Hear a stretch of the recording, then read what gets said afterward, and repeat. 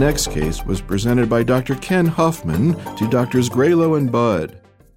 This is a 76-year-old white male, diagnosed 8 years ago with left breast cancer, treated by simple mastectomy without an axillary lymph node dissection, stage unknown, probably 1, and no postoperative treatment given. At routine follow-up in September of 2007, the patient was found to have an asymptomatic 3x5 by 4.2 centimeter left supraclavicular lymph node mass 2 months after a 5-vessel CABG. At this time, i.e. in December of 2007, his stress test was normal and his left ventricular ejection fraction was 56%. His serum creatinine was 1.7 and stable since surgery. Slides were sent to Mount Sinai in the city and AFIP, and both confirmed the diagnosis, quote, consistent with adenocarcinoma from a breast primary, unquote. Patient was referred. Physical examination besides a left supraclavicular lymph node mass showed one movable left axillary lymph node mass, but it's unclear from the notes from the surgeon whether or not the left armpit was examined. The patient is a lifetime non-smoker, rare drinker. Extent disease workup is negative for a mass. CAT scan of the liver is normal without even fatty infiltrates. The patient lives with his wife of 54 years who is in excellent health. Both have performance statuses of 0 to 1. A decision on chemotherapy was to be made in January, but their children flew up during the Christmas holidays for a discussion. Did you tell us ERPR, HER2? The ERPR and negatives are all negative. Which is actually males are even more commonly ER positive, so that's a little, but it happens. So, Tom, what would you be thinking? So he's staged and there's no other metastatic disease, right? Just the 2 lymph nodes. Okay. My thinking would be then to treat him with chemotherapy.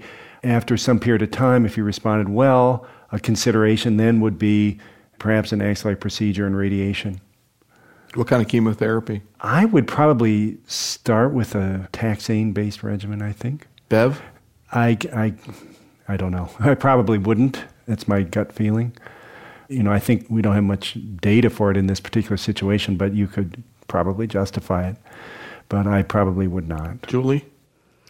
So I do want to push you a little bit on the staging. So I heard he had a CT of the liver that was negative, and I didn't hear the rest of the staging. One thing that I'm thinking is nodes in particular are a bit tricky, and if I'm considering that maybe I'm going to radiate down the line, I really do want to know what nodal groups are involved. And there's only 2. His CAT scan of the chest, abdomen, and pelvis were all negative. Uh-huh. He had no referable pathology to bone or brain, normal function. So a CAT scan of the brain was not done, and a bone scan was not done. Oh, I would do a bone scan. Yeah, I would do a bone, and I don't care about the brain. I don't normally do at first recurrence. But for the nodes, especially because I'm thinking I might want my radiation oncologist to be involved later, I would consider in this particular case doing a PET because it might, nodes are negative on a CT based on size. And, you can have hot 1 centimeter mediastinal nodes, for example. I wouldn't want to go to all the trouble of adding the localized therapy that Tom's described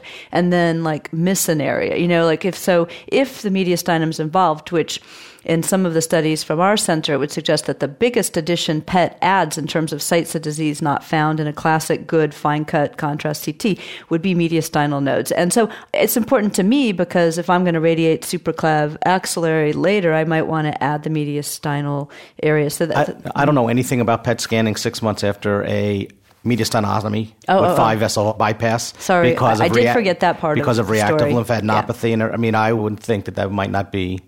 So in this unique situation, I agree. I'm not sure what I would make of it, but I don't know. I might still do it. But I totally agree. I forgot that part of the story, so that's not an unreasonable thought. So this is an ER negative case. I'll just mention that SWOG tried to do a metastatic hormonal trial in men, and after being open for a full year, it was aromatase inhibitor and gonadal suppression. We had not enrolled a single patient. So we were forced to close it. We didn't have any accrual, and you just can't do male studies uniquely. I would obviously give chemo. I don't know. In this guy, I would consider taxane, and if I give an angiogenesis inhibitor, I do think there's probably some sense that they work better earlier rather than later in the course. But this is the kind of guy that, depending on everything else about him, I wouldn't have trouble giving, like capecitabine, an oral regimen, modify the dose a little bit. If he wanted to stay out of the chemo room, I don't think that that's a crazy thought either. Bev? With capecitabine? Yeah. Either way? Mm-hmm. I generally do, if I'm starting first-line chemo in the metastatic setting, at least think about it. So I would probably discuss it with him. He's 6 months from his sternotomy. He's healed up now and everything. So Cleared, yeah. I'm with Tom. I'm kind of on the fence about it, although in general my philosophy is if I'm starting first-line chemo in the metastatic setting, I'm at least thinking about it. What about this is getting both of you on the fence? I'm not quite clear what's different about this. It's really a regional recurrence at this point that technically, it's all I hear is supraclavin axilla, and really, although it's recurrent, it's not stage 4 by definition. That's kind of... It's kind of like inadequate first treatment. Yeah. To start with, presumably axillary recurrence and then supraclavicular recurrence. Alan? The argument against Bev here, I think, might be in the New England Journal of Medicine study, the toxicity was stroke and death, seen, if I recall, primarily in people who are older with cardiovascular disease. So certainly this man would meet both of those criteria for increased risk of toxicity. Sam? I just had one question. I mean, I might start with chemotherapy because he was hormone receptor negative, but most of the men I've treated have been hormone receptor positive. And at some point when you gave him a chemotherapy holiday, while he's on that holiday, I'd put him on tamoxifen. I mean, I would just... Even though it's ER negative? I've had a couple of patients that have been ER negative that have responded. And I would, if you're going to stop chemotherapy at some point, I would probably throw them on... I think it is a good point because the natural history of this really suggests that it could be ER positive. It may be worth having it repeated. So I'd restain, as opposed to just, if I truly believe he's ER negative... Actually, the entire block, including, because I didn't believe it, was sent to because I've only had, in 22 years of practice, I've only had 3 male breast patients. 2 of 3 were second opinions from the East Orange VA. This is another, and I didn't believe it, which is why it got sent to Mount Sinai where I did some training, and then it got sent to AFIP because pathologists didn't believe it, and they both said the same thing. This is breast cancer. I mean, this is ER, and they had fresh tissue as well as formalin, and it was ER-PR negative, and it is breast cancer. And in fact, the question that came up from both institutions, are you sure it's a male? They call, because we, all right, because we'd written it out as a male. That's an easy one. And I said, yes, that one I can tell you is true. But the question that came up was because they both said the same thing, that they had not seen it. But this is what it was. Anyway, we actually met after Christmas, and actually on a Saturday, so the kids were in, and we decided to treat him with Taxotere and Xeloda. His big issue of everything was that he has a full head of hair, and he didn't want to lose his hair. His whole thing was, hair. So it also was part of that. I said with Xeloda and Taxotere, he would probably lose some, but he wouldn't be as bad as me. So he'd be okay. So how is he doing now? He's fine. He's just started it. We're not doing the Larry Norton Xeloda. We're doing the standard, but I started him out at 1,000 milligrams per meter squared, and we follow up weekly with phone calls. He comes in every other week, and I have no doubt that we'll probably lower the dose a bit. My goal is to treat him for 4 to 6 months and see how he does. Why the choice of docetaxel as opposed to paclitaxel or nab-paclitaxel? Because that was the O'Shaughnessy thing with Taxotere and Xeloda. I'm being a CLGB person. I'm always a paclitaxel person, but that was the reason why I did it. Metastatic first line. It was easy to do. It's standard. It was copied. No problems. Got it paid for. Any other questions? Well, just that breast cancer in a male, in addition to the difficult medical issues, it must be hard for a guy to have breast cancer because this is usually a disease of women, and all the attention is paid to women. So how is this man dealing with the fact that he's a guy with what's usually seen as a woman's disease? His big issue was 8 years ago when he was first diagnosed, and he was essentially abandoned. He had a tremendous problem of femininity. He is a Korean War vet. So he couldn't figure out, I've been through all this and was a Marine and this, and now he came up with this disease. When Dr. Love and I talked, I afterwards tried to go back to the East Orange VA. He wasn't East Orange, he was in the Manhattan VA to try to find the slides.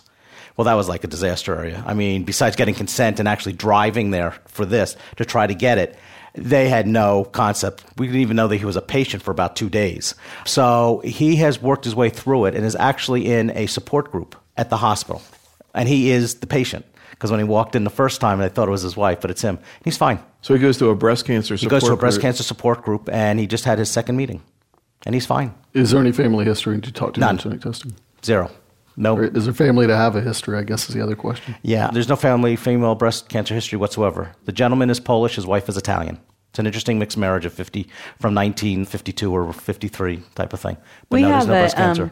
A male breast cancer advocate in our area who has a website and all and tries to bring male breast cancer patients together nationally. He happens to be an airline pilot, and he unfortunately has stage 4 NED, but he's maintained on endocrine therapy, so they won't let him fly. So he has a lot of time on his hands to do this, and so he would love any males to get his phone number, his website, etc. I don't remember the name of his website. I can look it. So he is great because of this whole thing about being ostracized as a male. One of my first male breast cancer patients did go to a breast cancer support group, and the women were, very encouraging of this and supported it, and he got a lot out of it. He then moved to Hawaii and went to his first support group meeting, and they booted him out.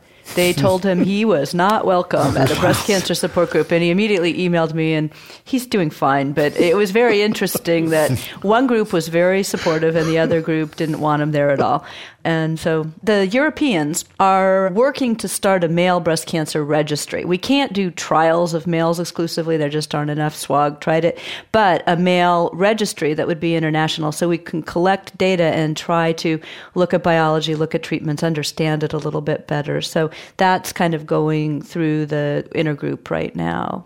I would also say I think it's important that males, if we can't put them on other trials, ought to be put into adjuvant breast trials. SO221, we allow males. And I think the NCI's position, if there's a biologic reason to exclude a person by race or gender, it's okay. But if there's not, they ought to be included. So I really think that they should be included in those trials. And if we had done that 20 years ago, by now we may have some information. We assume they respond as women do, but it would be helpful to have data.